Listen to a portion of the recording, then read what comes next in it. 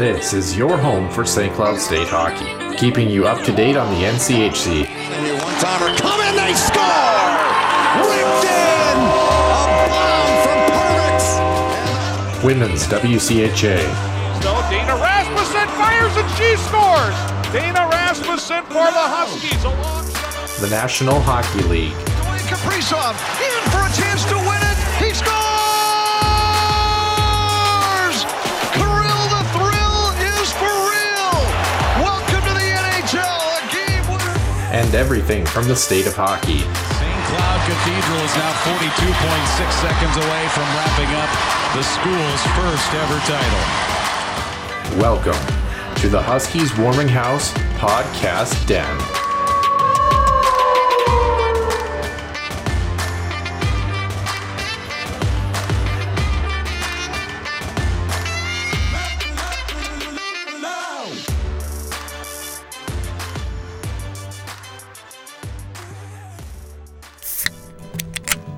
The Huskies Warming House podcast is also brought to you by the Soda Pod, home of NCAA college hockey news and more. Stay wild and up to date with new episodes throughout every week. Find them on Apple Podcasts, YouTube, and other podcast platforms. And welcome into the Huskies Warming House podcast, episode 188 here in the den. Nick Max and Noah Grant alongside. Nick, obviously a very interesting week that culminates in quadruple, so to speak, of Huskies wins, some a little bit easier than others, but things looking all right in St. Cloud Nation, both on the ice and regarding the ice. Actually, we're going to touch on that a little bit too in the beginning portion of the show. And quick little reminder for listeners, I guess it's not really a reminder because listeners haven't known about it before, but Nick has some travel plans coming up this week, and I'm kind of dealing with some travel pieces as well too with family. So I think for next week, just coming up with the holiday week and Thanksgiving, as much as we really want to do a show, the schedules just didn't work out for us. And so we're going to actually take a week off coming up next week. So we're going to be off the weekend. I believe the women are off anyway, if memory serves correct. Yeah. It's just the men's team is playing Michigan that upcoming weekend here. So we're just going to recap both the men's weekends in the upcoming episode 189, and of course the women will be on schedule as usual. So just kind of wanted to put that out there. We went back and forth about some different ways of how to maybe attempt a show, and I just don't think it makes sense for us to kind of try to force a show when only one team plays and things like that. So hopefully we have some fun things planned otherwise, and a lot to get through, of course, in the next episode, as we do for this one. Nick, we're kind of alluding a little bit to our opening topic here, but it does involve a topic we've discussed previously in a bid for St. Cloud to try to work on their refrigeration system at the Herb Brooks National Hockey Center, and hopefully some really positive steps. So not only are the hockey teams on the ice making really positive gains, it sounds like off the ice, some more good news for St. Cloud. So without further ado, why don't we jump right into it, Nick? Center Ice View News and Notes presented by HuskiesIllustrated.com and the Soda Pod. Center Ice View News and Notes. Center Ice View provides you with the best coverage of St. Cloud State Huskies hockey, from game notes, recaps, photos, and more. Go to centericeview.com.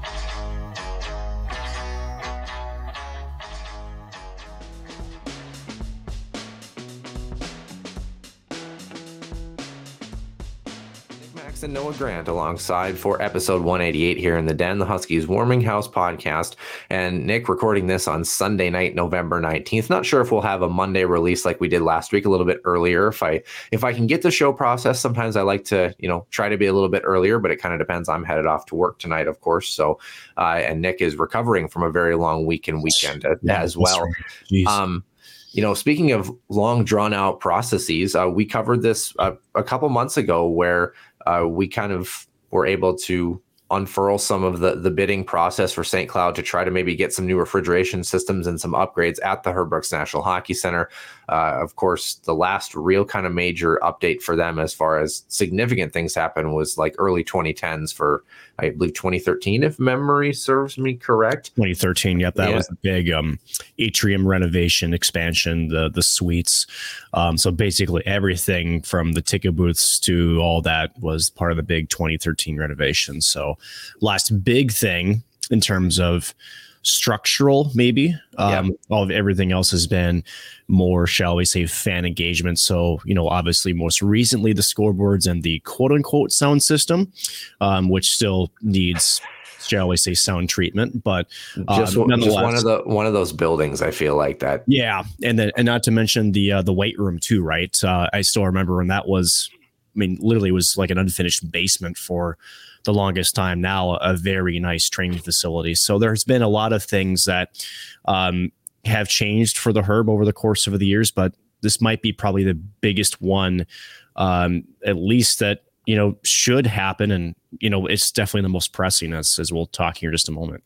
Yeah, certainly would agree. And this is something that, I don't know if it was unexpected, so to speak, but we kind of talked about it as rumblings, and it was kind of a little bit rumor and hearsay in some senses, besides the actual bid that you could get a certain glance at some of the components about, but you never really know, is someone going to pick up that bid? Is it going to progress further than where it's at? Because, realistically, and correct me if I'm wrong, Nick, you can kind of create a potential bid for just about anything. The question is, can you find the funding? Can you find the contractors? Can you find somebody to complete the job, essentially?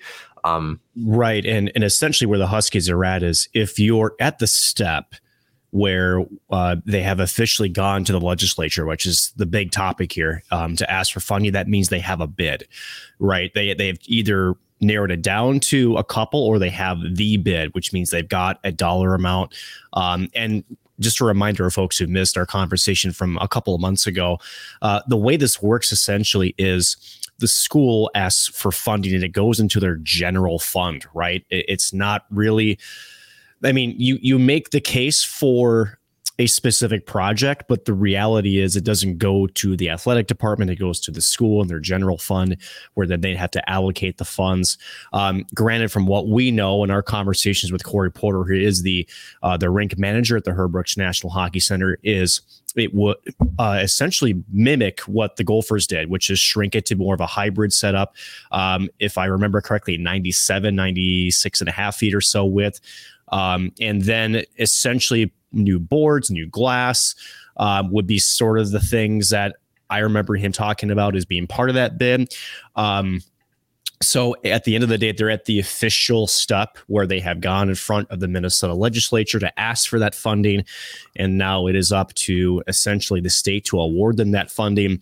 And as we talked about in the past, this is different from the Gophers in the sense that the Gophers, there were some aging parts, but it wasn't to the level of, shall we say, concern that is with St. Cloud. And the big reason is because of the refrigerant that they use. They're still using Freon, which, mind you, is now banned in the U.S. It's been phasing out for the past, 15 or so years. St. Cloud made essentially a bulk buy of this stuff quite a while ago. But essentially now they're at the mercy of 30-year-old compressing equipment, which can only push this sort of refrigerant. So at any time this goes, apparently Denver had an issue with their ice this last weekend. But that's sort of the fear, right? That is the fear from the St. Cloud State Athletics, is that if this thing goes without warning, we're kind of stuck. And I'm not sure if there is, I would imagine there is sort of a plan in place, but can't imagine that if they had to enact what I would probably deem as their emergency plan, if something happened with the Herb, that it wouldn't be the most ideal situations if they can't attack it in their own timeline. Yeah, and I can't remember if the new sheet or the practice sheet is upon the same refrigeration. It is, yes, because remember, the refrigeration units, if you actually look at the Herb from the front to the right side, is all like the mechanical equipment. And that is also part of this of the funding, right? Is that they want to actually shrink the practice rate. Mind you, both sheets are now full Olympic ice, which is 100 by 200. Yes. Yep.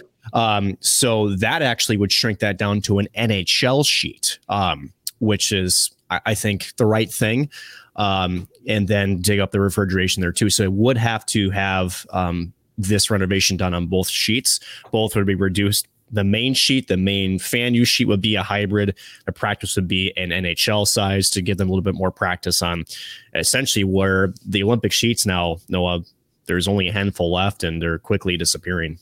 Yeah, certainly are. And, the contingency plan is always intriguing. I mean, obviously it would be very unique to see a game in that practice sheet, first of all. So that's why I brought it up. And then on top of that, I mean, in St. Cloud, I mean, not that there aren't other rinks, but really the MAC is the only, acceptable one. And don't forget, you've got, the St. Cloud Norsemen who have their schedule in place too. And yep.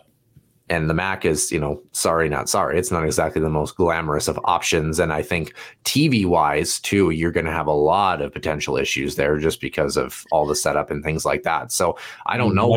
You wonder if Mariucci is a backup. And honestly, because like you mentioned, St. Thomas, maybe St. Thomas. I mean, you have to have broadcast capabilities. The one thing that would really suck is looking at this a little bit more of a step back is, say that the production crew, right, for Husky Productions is a great learning tool. In fact, that's where, I learned a lot of where, the ins and outs of the broadcast world is on that live event.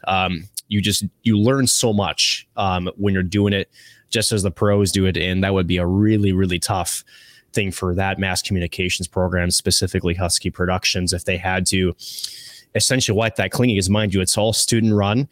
And you kind of wonder what would happen with that too, because I would imagine you can't make that group travel.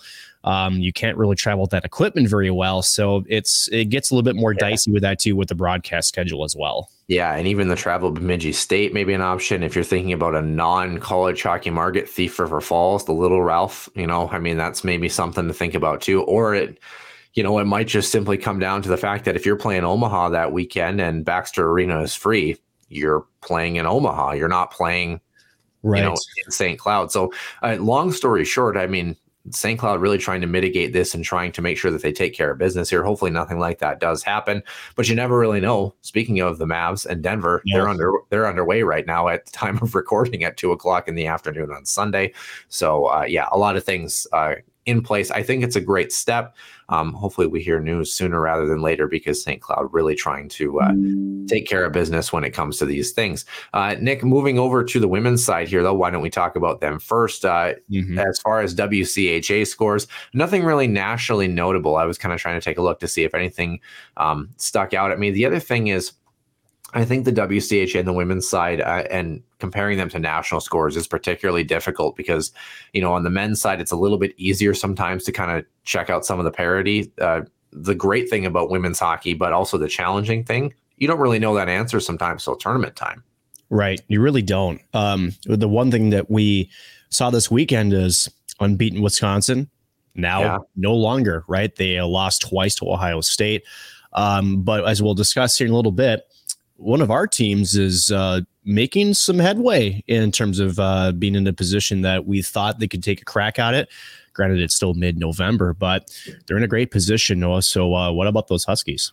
Yeah, Huskies playing great. Like you mentioned, Ohio State 3-0 in the first night, by the way, and then second night 2-1 in overtime. So Wisconsin still does pull a point in the second night, but it's weird to say that phrase this year, that they don't garner all available. Friday night and Saturday night, both scores 3-1 in favor of the Gophers over Duluth. Duluth a little bit more prototypical to what we've been accustomed to. The Gophers, but weird ebb and flow. Like I said, they're going to be this X factor team this year that I think, could go either direction. If they get hot at the right time, they're going to be tough to beat. But, if they start to slump a little bit, it might be kind of an interesting stretch that they're in.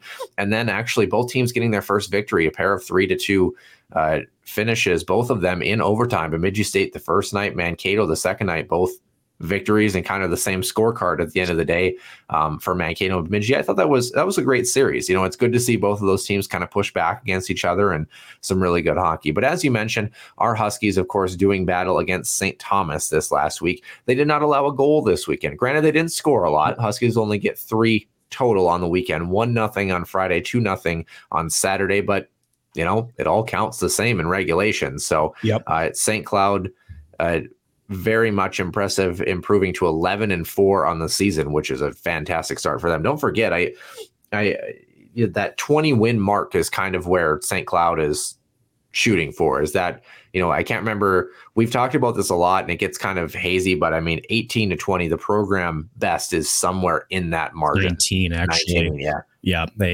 somewhere in that margin, clearly. Clearly, yeah. But as you mentioned, right, and for Adolski, when I talked to him, and we mentioned this before, the number, sure, but he wants an NCAA tournament appearance. He wants to be able to get into a rounded win of the WCHA conference tournament. He's more concerned about that than he is maybe the wins and losses. Obviously, they kind of go hand in hand, but at the end of it, that would be fantastic for the program, because if there's one thing that Idalski mentioned was, when you're a team that's sort of rebounding, and when you've had some tough times in years past, right? Sometimes, these little intangibles, take some time for the word to spread a little bit, right? So he goes, if we can put anything on paper that says, hey, we set school records here, we got players that are, having career best there, they mean to other hockey players, whether they're in Division I now, that may be looking for a change of scenery, or two, for those who are still in high school looking for a program that is on the rise. These are all really good trends for the Huskies and can really help them as they keep pushing forward under the Adalski regime. Absolutely would agree. St. Cloud playing on Friday night at St. Thomas, outshooting them 39-12. A great showing from Calla Frank, the former Mankato netminder. 38 of 39 for her. That's actually close to a .975 save percentage. So you'll take that any night of the week. I think St. Thomas is also a team. If you want to say the team that's expected to win hockey games but might be kind of interesting, Minnesota, and maybe throw Duluth in there a little bit on the women's side. You want to talk about the team that is probably, underpowered as far as what they bring, but can give you fits. I think St. Thomas is that team on the other side in the WCHA. They've certainly given teams a couple of really close games. Sonia Hola, 12 of 12 for her. The Huskies do not score on their power play opportunities, 0 for 3, and St. Thomas 0 for 2 on the other side. Wrong purple, apparently. Huskies 15-2 in the first period. That was their lone goal scored by Avery Myers, her first of the season. Maddie Peterson tallying an assist at the 12:46 mark. 16-6 and 8-4 in period number 3 were the totals in favor of St. Cloud. And you look at, as we normally do, face-off wise, the Huskies again, 26 for 61 here, Nick. Again, that's kind of just the one piece that, and it's really hard to correlate, because there are some nights where you are bad in the face-off dot and you win 5-0, and it's not really a factor. And there are other nights where it does make a difference. But it seems to me that the games that St. Cloud does not have as much face-off success, it does take them a little bit extra to maybe, try to get things going offensively, or maybe tally that extra goal or extra, special teams makes a huge difference when you're trying to establish a power play opportunity, for example. So the Huskies take care of business, 1-0, maybe not the big, spread that they would like, but nonetheless, I mean, St. Cloud does take care of business, and against a goaltender who certainly gave them a run for their money. And as you mentioned with Calla Frank, I mean, she's no stranger to WCHA play, right? And the one thing we have to consider too, Noah, is, this is a very difficult schedule for the women. So week on, a week off, week on, week off. If there's one thing, and we've talked about this before, that when a team is playing well, you want to keep playing, right? And for St. Cloud, again, they get this week off, and it's a good thing for Thanksgiving, right, to get some time away. But they'll be right back in the saddle with a really tough schedule, including an upcoming Tuesday matchup for the Gophers on December 5th, I believe. So, I mean, it's going to always come back to them. But I think they handle it pretty well. Now, again, with Idalski, if you're going to give one thing or take the other, you'd rather, take the defensive stronghold rather than blowing somebody out 6-0. So I think the Huskies, although maybe didn't probably find their legs until night number 2, I think Idalski would be happy that they at least being a strong defensive team, which has been kind of the epitome of his tenure so far through about a season and a half or so. Yeah, absolutely. Attendance in this one at the Herb Brooks National Hockey Center, attendance of 310, by the way. So not too bad. I mean, we're getting better than what we were early on in the season, which is, it's not saying much. Let's just put it that way. So it needs to still be better. We're still advocates of that. But the Huskies, no stranger to good play in this night, as you mentioned. 34-16 were the shots, 14-2. Apparently 15 was a bit too much to ask this time around. So 14-2 in the first, 15-4 in the second, and then actually it was St. Thomas 10-5, kind of giving a little bit of pushback at the end of that one. Avery Myers returned the favor. Maddie Peterson in the middle of the second period period, her first of the season exactly, with 5 minutes left to play. Addie Scribner, the secondary assist. And then in period number 3, 2:45 in, Emma Gentry's 5th from Alice Surreal. That's all the Huskies needed. They did not actually have a power play opportunity. Were perfect 2 for 2 on the kill for them over the course of the weekend. JoJo Chobak saw all 16 she faced. Olivia King also, no stranger to WCHA action, 32 of 34 for her. So still a very good showing that you'll take any night of the week. Face-off wise, the Huskies a little bit closer in this one, but 17 for 30. Let me try to do math here. This is poor. 17 for 40, I believe. So they were -6 in the face-off differential. So you'd like to see that still continue to improve.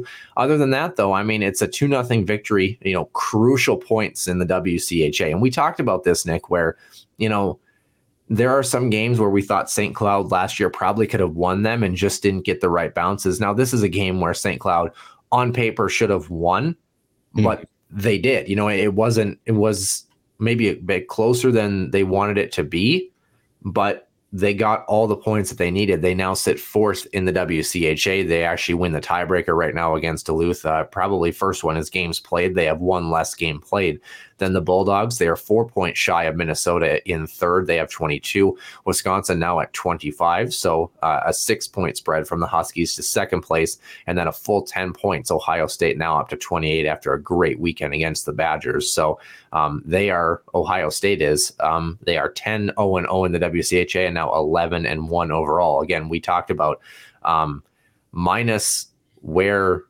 I guess Duluth and St. Thomas are right now in accordance with Bemidji State. This is actually pretty close to what we thought we would see at the end of the season as far as our standings early on in the summer at the Huskies Warming House podcast. But Nick, this team improves. They go 3-0 plus 3 goal differential on the weekend. You'll take that any time of the week. What do you pull out of a weekend like this where you played good hockey, still some things to clean up, an opponent that you probably should have taken care of? It wasn't maybe the biggest margin you expected, but we also have seen St. Thomas play teams like the Gophers really close, and they're clearly not a bad hockey team despite being last right now in the WCHA. They just cannot buy a bounce, unfortunately. How does St. Cloud kind of enter their bye week and the holiday break, knowing that they're 11-4 on the season, 6-3 in WCHA play? I mean, I think you're happy, right? I mean, you're in a home ice position in the WCHA, which is really the ultimate goal right now, isn't it? So, when you step back and you think about the challenge at hand, right, especially through this month, on, off, right? That's really tough to keep your rhythm. You can practice all you want. You can certainly take care of your body, nutrition, all that good jazz, but it just doesn't replicate game time feel, right? And the mentality and the mental training that goes along with that, right? So, I think they handled it pretty well. Again, if you're struggling on one area of the ice, you have to fall back into something. And I think for St. Cloud, having a week off, certainly would love to have kept playing. They could not. Obviously, you don't control the schedule. I think they still did what they had to do to get the victories. And again, we talk about this, Noah, in hockey and in sports, right? Sometimes, depending on where you're at, and this team is still evolving, still, sort of changing and finding its identity in front of us. When you get weeks off like that, you really have to essentially just kind of grab hold of what you do best. And, if it wins a win at the end of the day. And I think for the Huskies, they'll take it. Obviously, they'd love to improve on some things. Face-offs is one. We talked about that. Probably would love to pot a few more goals, but they got 2 straight shutouts too. So they're still strong defensively. And at the end of the day, they don't ask how, they ask how many. 2 straight wins, conference points. We'll take that any day. Well, and you talk about what you do best, and this is not a bad number by any means, but power play at 18.5%, PK doing good at just under 87%. So, special teams defensively, they've looked good. They haven't needed the power play necessarily to win hockey games. I think that's the most important thing, is they're doing well at 5-on-5.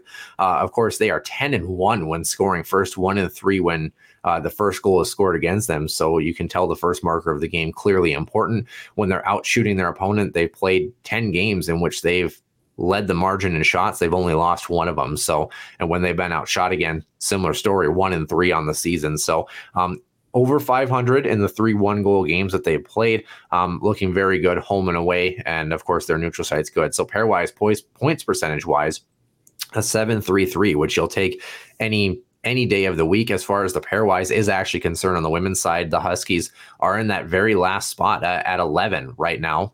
They are 11-4 on the season, like I mentioned. The polls coming into the weekend had them sitting at 10, Yale sitting at 11, and Quinnipiac at 9, Duluth right ahead of them at 8. So kind of gives you an idea of where we were entering the weekend. I mean, like we talked about too, I mean, goal differential, looking good. I want to say, I think it's 12, if I can do math correctly. I believe it's sounds like it's right. Yeah, plus 12. And the margins get better as the game goes on. Their best period is the third. 15-4 is the margin. So I mean, more than 100 shots positive in terms of their production overall on the season. A 2.6 goals for, compare that to 2.3 in conference, a 1.13 goals against, a 1.5 goals against in conference play. You'll take those numbers any day of the week. We talked about it, how that's going to probably even out very well. As far as statistical leaders, Klara Himlerova still pacing the team. 12 points on the season. Katie Kaufman had 10. Again, not a whole lot of change as far as point spread is concerned, just simply because there weren't a lot of goals scored. But I think the two that we've got to talk about, Nick, both netminders, the quote unquote worst of the two netminders, which is wild to say that phrase. JoJo Chobak has a 1.14 goals against and a 9.49 save percentage. Sania Hola, a 9.61 save percentage and a 0.72 goals against average for an aggregate 1.15 team average and a 9.45 save percentage over the course of the season. There's no doubt about it.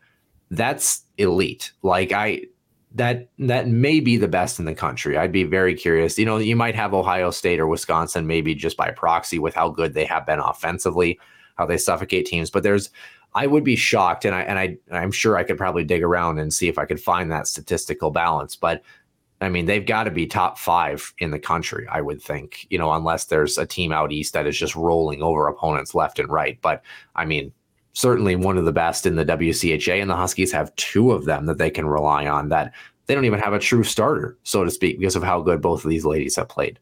No, you're right, but you're also wrong. They do. They've got 2 of them. Honestly, That's really what it comes down to. Idelsky talked about this duo last season and how each one of them would be a starter anywhere else in the country. The fact that they've got 2 quality starting netminders that, share the net, that share the responsibility, that push each other, that support each other. I suppose if I would have used my brain, we do have goaltending leaders. Sania Hola sits second in the country, by the way. If you're talking about GAA. Megan Warrener from Connecticut. She's played only 5 contests compared to 7 for Sania Hola. She has a 0.41 goals against and a 980. She's stopped 98 of 101 pucks that she's seen. But I mean, again, how good is UConn compared to the WCHA? Lucy Morgan of Minnesota is actually 3rd. Haley McLeod of Duluth is 4th. So again, we talked about good goaltending in the WCHA, and JoJo Chobak is actually in 7th, but the margins again are pretty small. You look at a lot of these goaltenders. I mean, the top.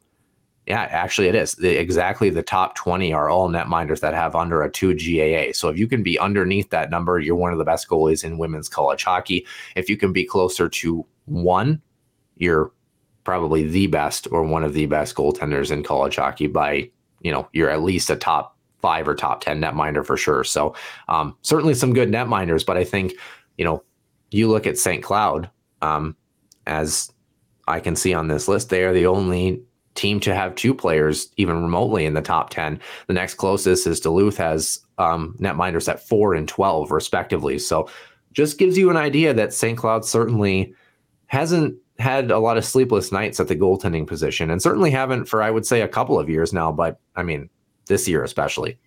I mean, historically, right, it's been goaltending that's been, shall we say, the backbone of St. Cloud State women's hockey. We go back to Janine Alder, Emma Paluzny, just to name a couple, right? But at the end of it, when you've got now a complement of players in front of them that can do some great things in terms of offense, also a little bit different, but more efficient, maybe, defensive type structure. it helps the betterment of the team. So yeah, they're great, but let's not forget that the folks in front of them also are making their job a heck of a lot easier too. Absolutely would agree. The last piece to kind of touch on here, of course, this women's hockey team is off next week. They have 5 hockey games until the holidays coming up at Christmas.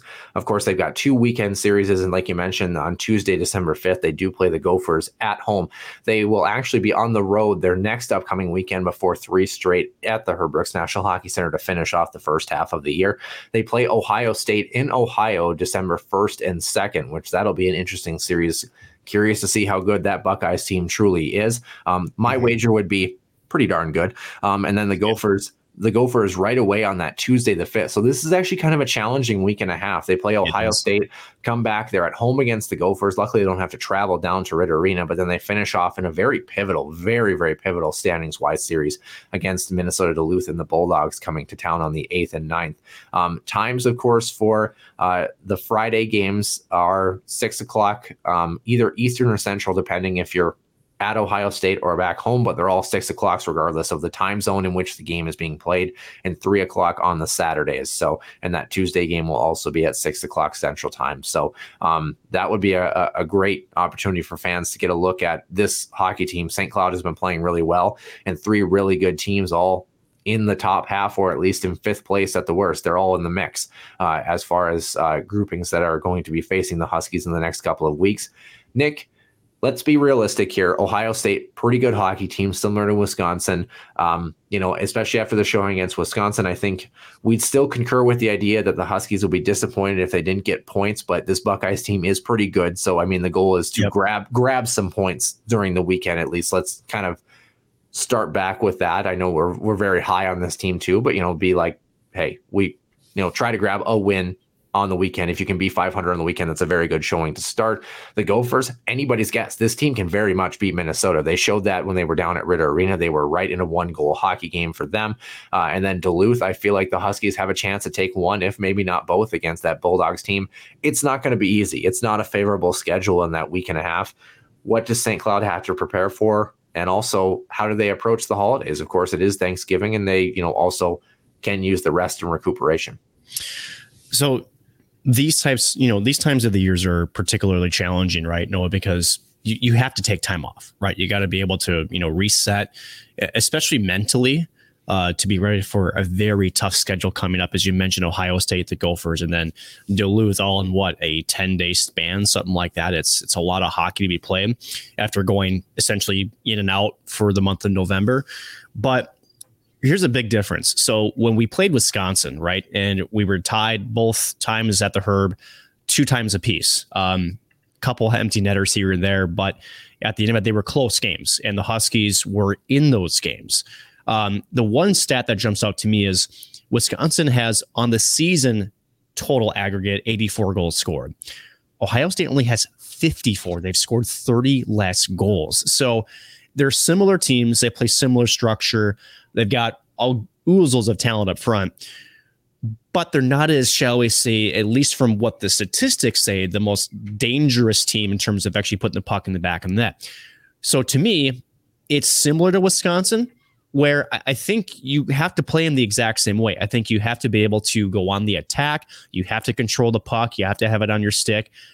Make sure you cycle in their zone. Anytime that you can wear them down and make them play defense, that takes away any opportunities they have on the opposite side of the rink. So, and at the end of the day, transition play, blue lines, right? We talk about having a good step up, forcing them to dump it and go chase it, efficient exits out of their zone. The playbook is the same. And then I think if there's one thing for Idalski that you change between Wisconsin and Ohio State, just simplify in the offensive zone. When you do work a cycle where you get it back up front, make sure you get those pucks through and then get traffic there. We saw that in the second game with Wisconsin.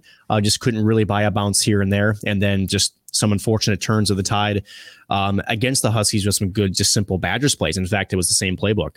So that's how I would approach it. You have to take time off now, enjoy the time with family and friends.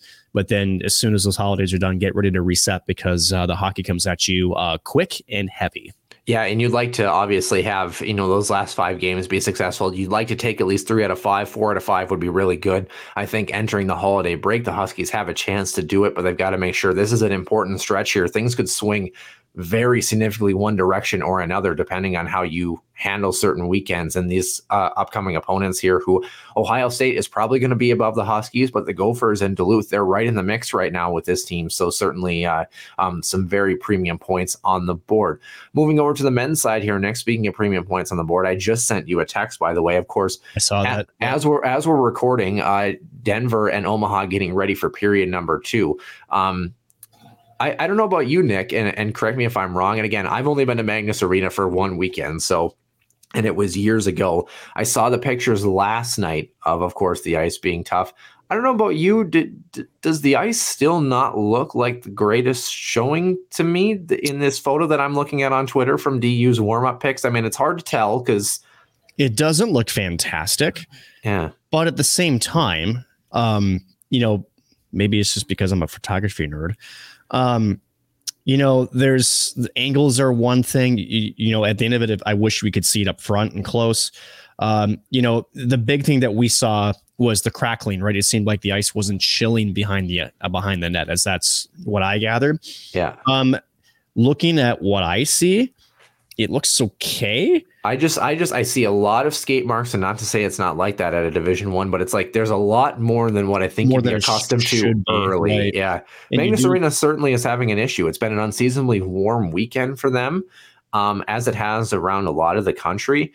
And they're not really known for having ice issues. So this is something that I think is a little bit startling entering the weekend. And also, what a difficult challenge for Omaha to have to stay the extra day and, try to take care of business. It's 0-0 after 1, of course, so nobody really has an advantage, so to speak, which makes it a bit easier. But you're not starting the game down 3-0 necessarily. But any kind of further thoughts on what we see as far as the ice? Not really. I mean, at the end of it, if it was that bad, they would do what they did again, but it would be maybe is something that we're going to have to watch as the season rolls along, because again, these are sort of, as you mentioned, indications that either something more deep into whether it's the system itself or something with the ice has got to be addressed. So you kind of wonder if this isn't like exactly the situation that St. Cloud's trying to avoid with their own ice sheet.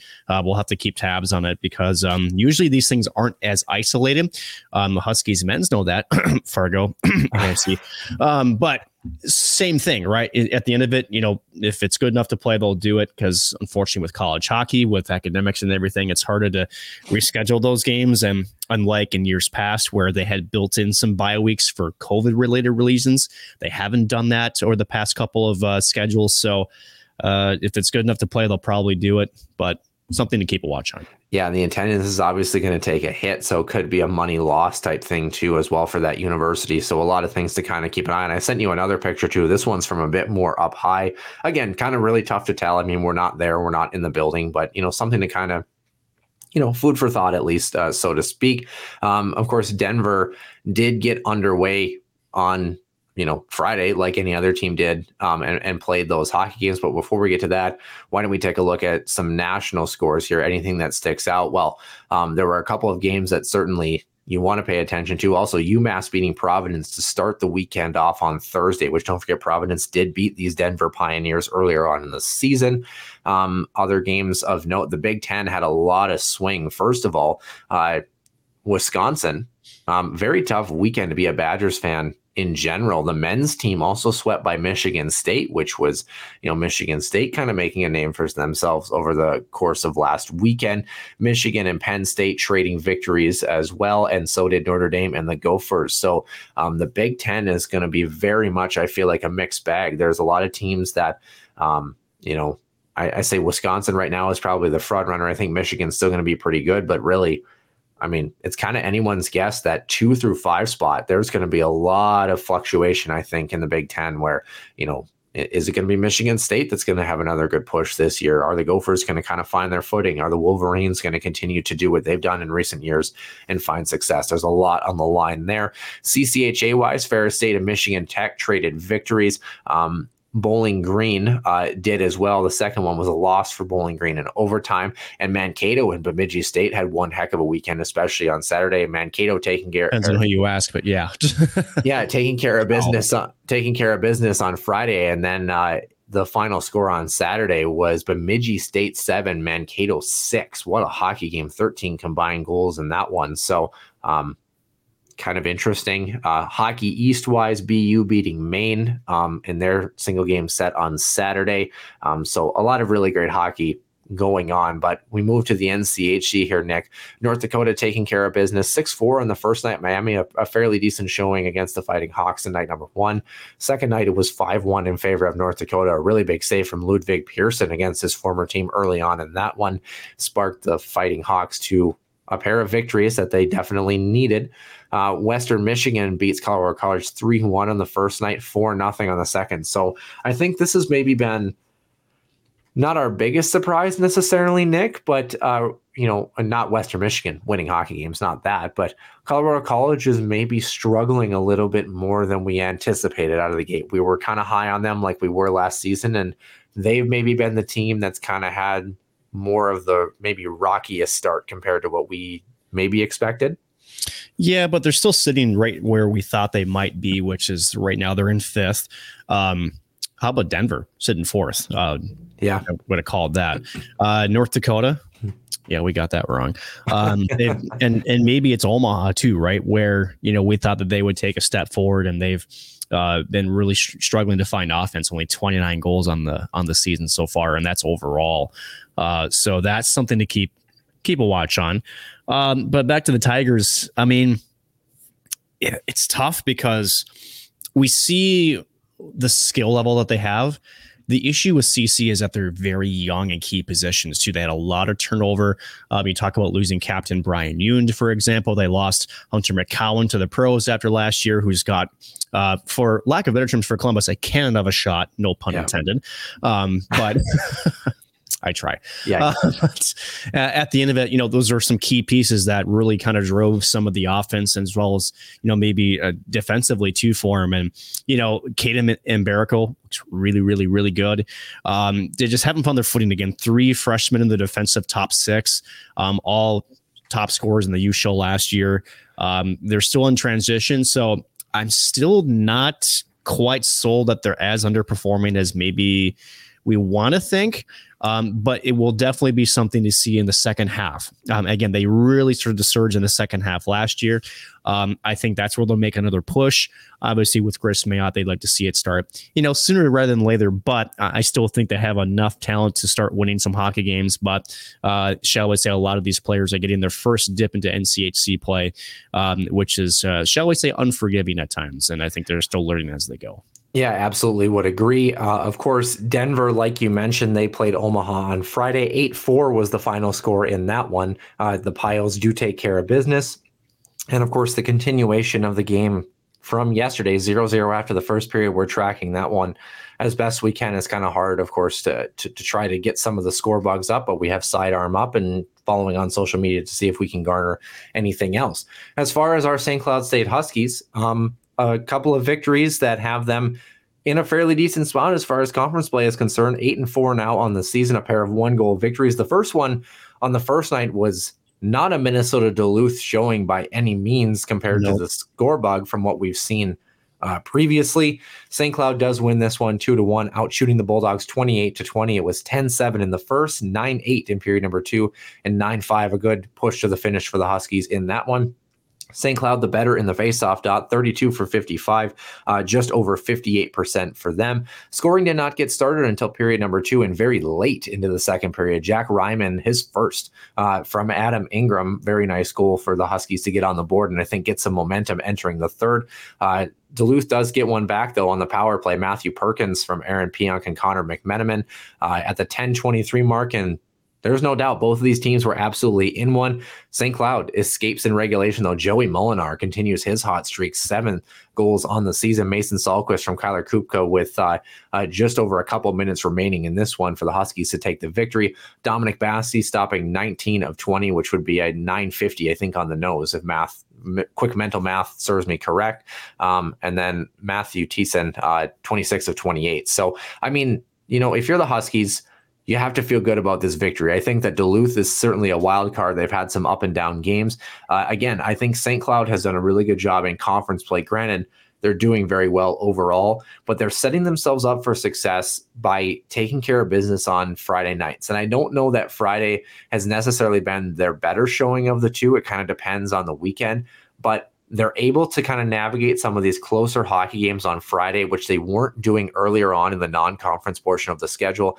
Kind of alleviates some pressure, knowing that regardless, you're going to get out of the weekend at least 500 at worst if you get that Friday victory. Huskies take care of business 2-1 on Friday night, Nick.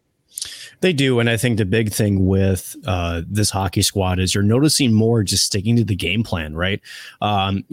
We've talked about this with Brett Larson in years past and how, regardless of what the record amounted to, there's been conversations that I've had with him that said, hey, our record is good, but, there were times where we didn't really follow our game. We kind of got away from it. We started chasing, and they were the beneficiaries of a bounce or two, or maybe, just some skill plays that got them a victory. Whereas really this season, they got, as we talked about before, they got kicked in the teeth early, right, with that non-conference schedule. And I think now the consistency is starting to come through. And let's be honest. I mean, again, Duluth on paper has struggled, right? This is a rivalry game. Duluth came into this weekend. They are a desperate hockey team. This team put it all on the out there. One thing you forgot to mention was essentially after regulation, Luke Lowhite, a major cross check. In fact, he was suspended for Saturday's game. So don't tell me these emotions were high. So I think it's even more impressive considering that coming into this weekend, St. Cloud, again, as you mentioned, Fridays have been good. I think, and again, when you're trying to create that consistency, you have to start off right. You have to have the mentality, I want to get things going right away. Duluth never backed down. So you got to give them credit there. But this rivalry's always been heavy. It's been physical. It's been emotional. And I think if there's one thing we have to credit St. Cloud for on both nights, and we'll talk about Saturday here in just a minute, is they didn't let the emotions overflow into what they needed to do on the ice. Certainly there's going to be moments in the games where, it can rise to the moment where, pushing and shoving occurs or whatnot. But I think St. Cloud handled the emotional roller coaster really well this weekend. And despite the fact they got 2 wins, I think they also learned a little bit, especially the young kids, about how, you have to be able to temper the emotions and keep an even keel throughout these matchups, because again, these are crucial points and they're going to run into teams like UMD that are essentially playing for their hockey lives right now and be able to overcome that. Yeah, and of course, don't forget Grant Deshawn had a 5-minute major in this one as well, too. But yeah, like you mentioned, Luke Lowhite, his one at the end of regulation. And, of course, don't forget Blake Biondi, Barrett Hall at the end of, the game as well, too. They, of course, had that altercation at the end of the game, too. So things did get chippy at the end of that one, like you mentioned. Both teams had 5 power play opportunities. Duluth, the only one to tally in that first night. Second night, it was actually the Huskies that were more penalized. If you're Duluth, you go 1 for 4 on the power play. The Huskies go 1 for 2 on their opportunities. Of course, Joey Molinar was the one who had a cross-checking minor just early into the middle frame, a 5 and a 10 for him. Other than that, pretty routine as far as most of the calls, coming out of that hockey game. Attendance sitting around 3,700 to 4,200 over the course of the weekend for both nights. The Huskies in night number 2, they win 6-5, and the box score kind of fluctuated in and out, where it was, you thought the Huskies were going to be in control at various points, especially in the early stages of period number 3. And credit Duluth, they fought back, and this was very much a 2023-2024 Duluth hockey game, high scoring, back and forth, fire wagon hockey. Shots 39-34. If you want to pay attention, I mean, it's 73 combined shots between the clubs. 16-11 for the Huskies in period number 1, 14-12 in the second, and then 11-9. The Bulldogs actually outshoot St. Cloud. 1 for 4 for Duluth on the power play, 1 for 2 for the Huskies, despite all of the penalties that kind of work themselves out with that cross-checking major penalty for Joey Molinar. Scoring got started less than 2 minutes in, though. Jack Rogers unassisted, his second of the season. Duluth gets one back on the power play, Blake Biondi, just before the 9-minute mark. And then a pair of goals, one from each team in the dying stages of the first period. Vieti Miettinen on the man advantage, his 8th of the season, continues his hot play as a goal scorer. Dylan Anhorn and Adam Ingram tally assists on that one. And then Anthony Megny with a second remaining. This one was a bit of a dagger to tie this hockey game up heading into period number 2, Nick. It's always, you always kind of say if you give up goals in the first minute or last minute of a period, they can certainly swing, the tides one way or the other. Well, how about the last second of period number 1? St. Cloud responded well, though. They get the next goal, one each way for each team in the second period, had us deadlocked getting ready for period number 3. It was Tyson Gross, his first of the season, first as a Husky. And on that assist, what happened? Well, I mean, Zach Okabe with the assist at 10:38. Nick, why don't you enlighten the listeners? He joins the 100-point club with the Huskies in his career. So congratulations, Zach.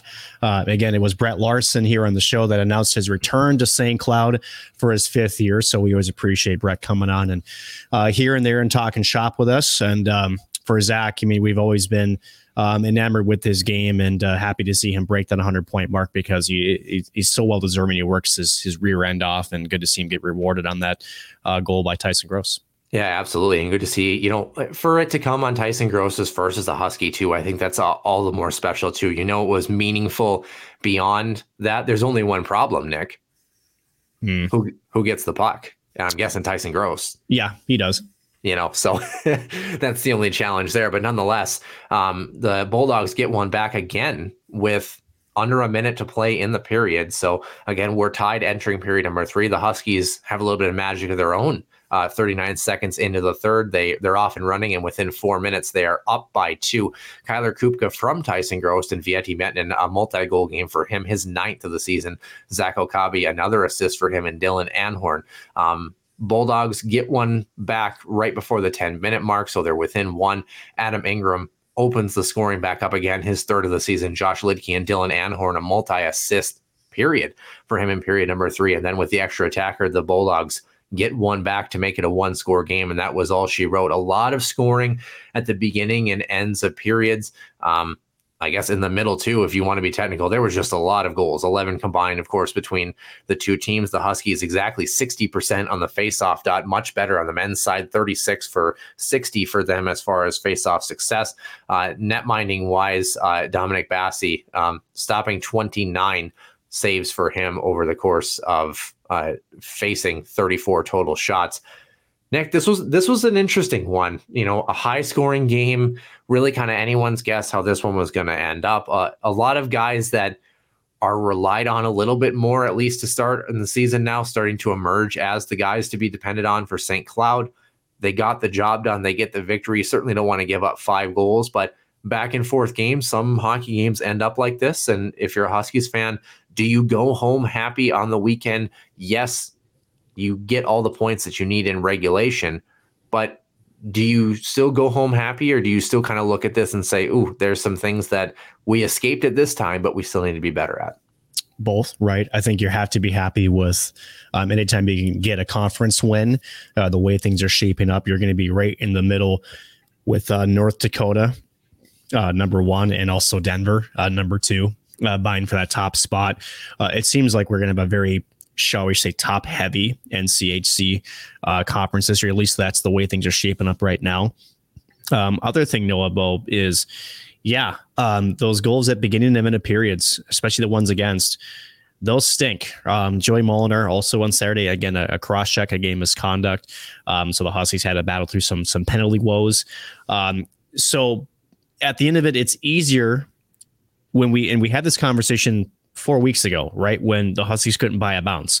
We were talking about how right before when they played, I'm trying to remember who their opponent was, but we said, okay, they didn't win these games, but we see the process here, right? And it doesn't feel the same, but you can see they're playing the right way.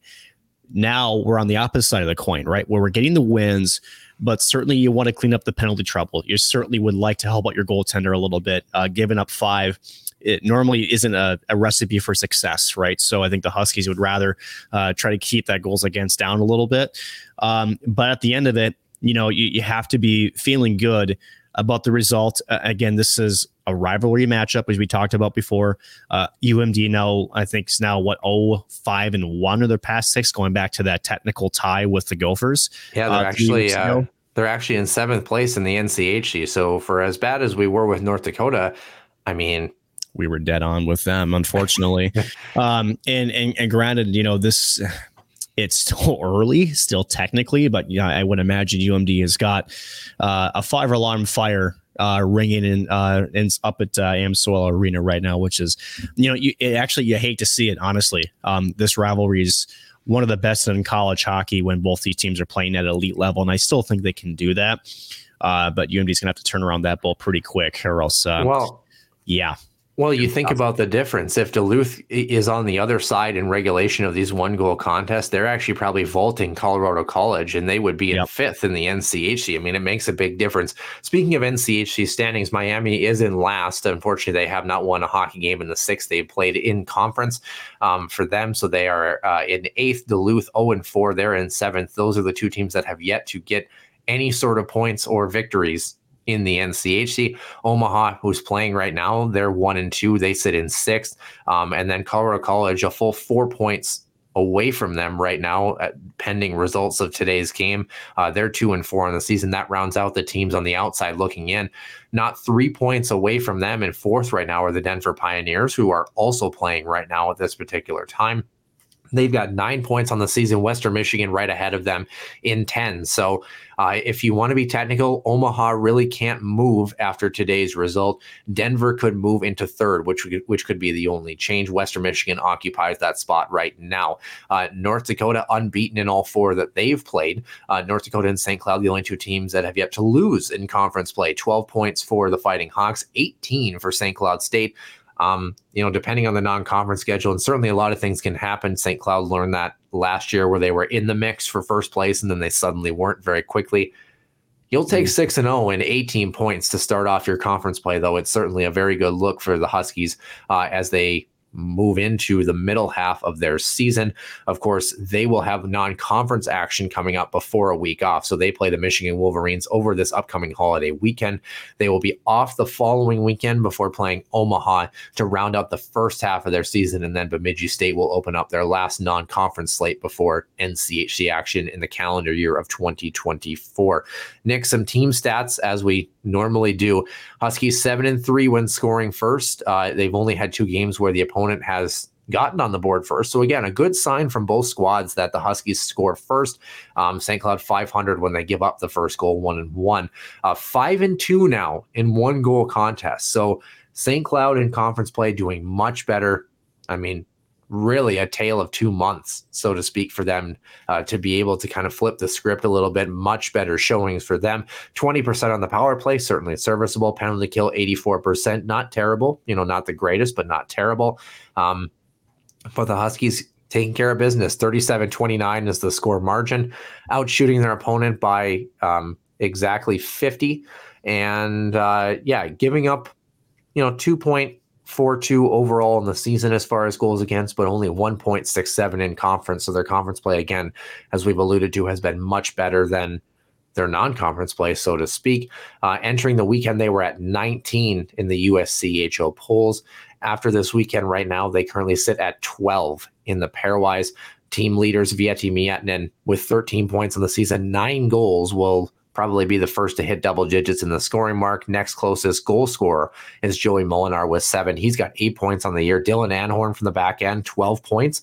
Adam Ingram has 11. Kyler Kupka with 9. So a lot of production coming from this St. Cloud group. They have a very hungry Michigan team that is looking to kind of right the ship after a tough loss against Penn State. Nick, what does St. Cloud take away from the weekend, and how do they prepare for the upcoming holiday challenge? I think what you take away is, you got through the, shall we say, the choppy seas a little bit. Yeah. But, when you get through something like that, as we mentioned before, there's some mess to clean up. The decks they're a little bit, shall we say, dirty. There's water around. You got to clean some things up. But you got to be happy with the production you're getting throughout your lineup. Again, we talk about the guys that have hit the score sheet, such as Dylan Anhorn, again, 3 assists night on Saturday. Vieti Miettinen continues to find the back of the net, but you're seeing guys emerge, right? So like Tyson Gross getting his first. Barrett Hall has been a little bit quiet since, shall we say, the first couple of weeks of the season, but he's still got the capabilities. Jack Rogers found one this weekend. So you're seeing contributions up and down the lineup. And I think that's got to feel good going into a Michigan squad that, last I checked, is okay with their talent level. Is that right? Just a little bit, but that's going to be the key, right? Is defensively. And I think you're going to look at Saturday's tape and you're going to have a lot that you're going to want to clean up in a pretty short amount of time, because Michigan can skate, two, they can make really good plays very quickly. They can move the puck around, one of the best in the country at doing so.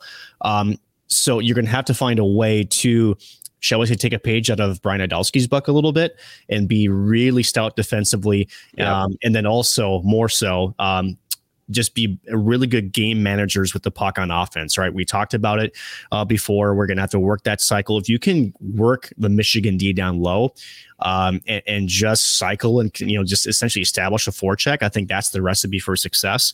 No, I'm curious as to your thoughts, but to me, that's how you have to beat Michigan, is you have to take their greatest weapon away from them.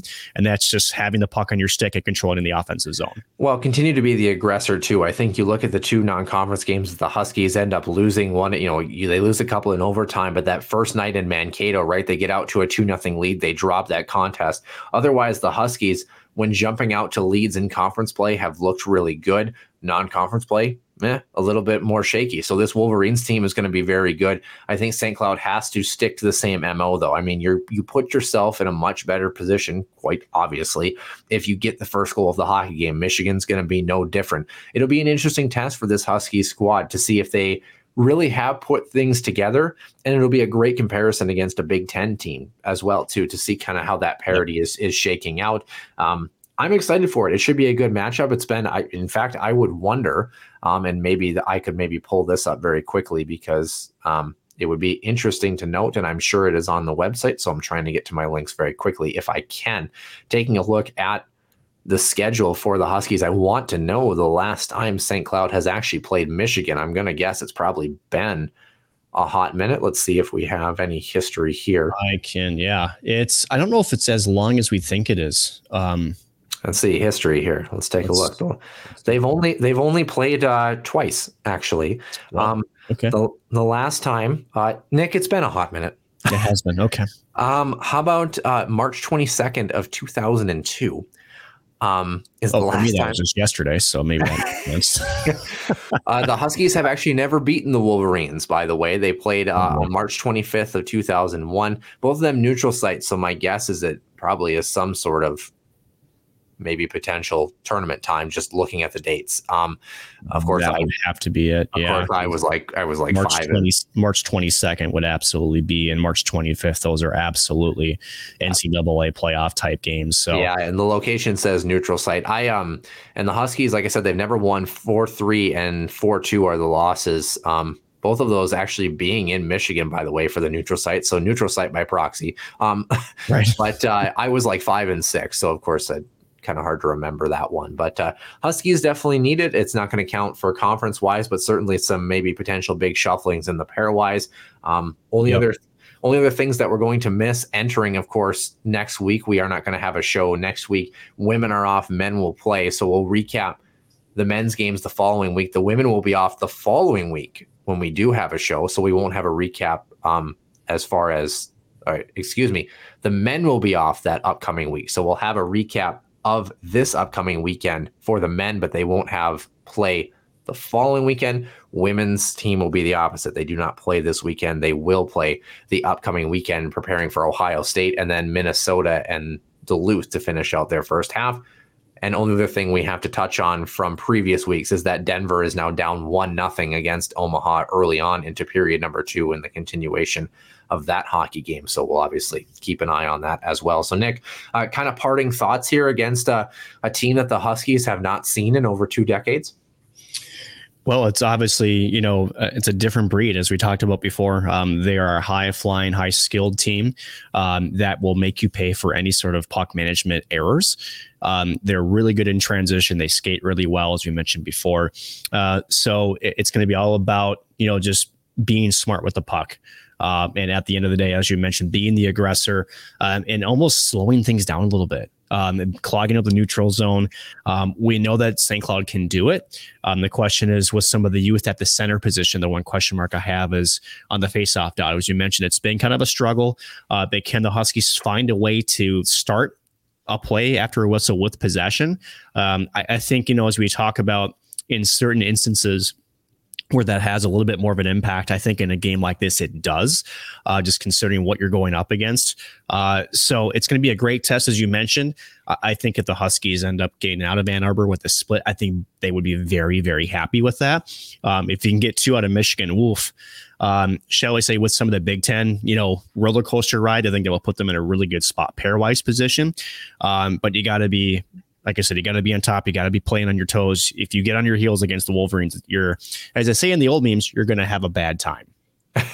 Yeah, definitely well said.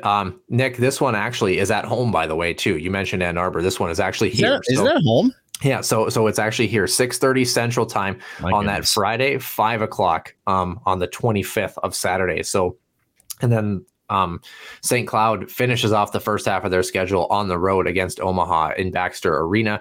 Women's hockey, of course, they'll travel to Ohio State after a week off this upcoming weekend before being at home against the Gophers and Duluth to round out their first half of the college hockey season. Should be a lot of good hockey. Of course, this Michigan team, very good in the past couple of years. They're certainly well traveled when they, decide to actually, come to the location they're supposed to be playing the hockey game at. Anyhow, I digress.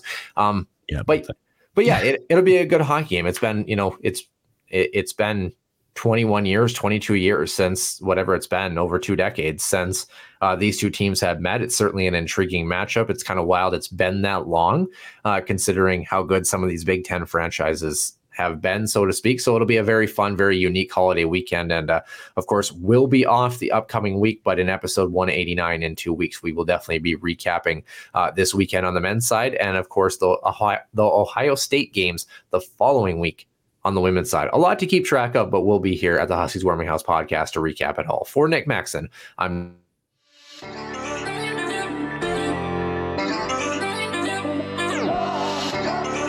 one-timer, come in, they score! Ripped in! A bomb from Pervix! So Dana Rasmussen fires and she scores! Dana Rasmussen for the Huskies alongside Dwayne Kaprizov in for a chance to win it! He scores! Kirill the Thrill is for real! Welcome to the NHL! Cathedral is now 42.6 seconds away from wrapping up the school's first ever title.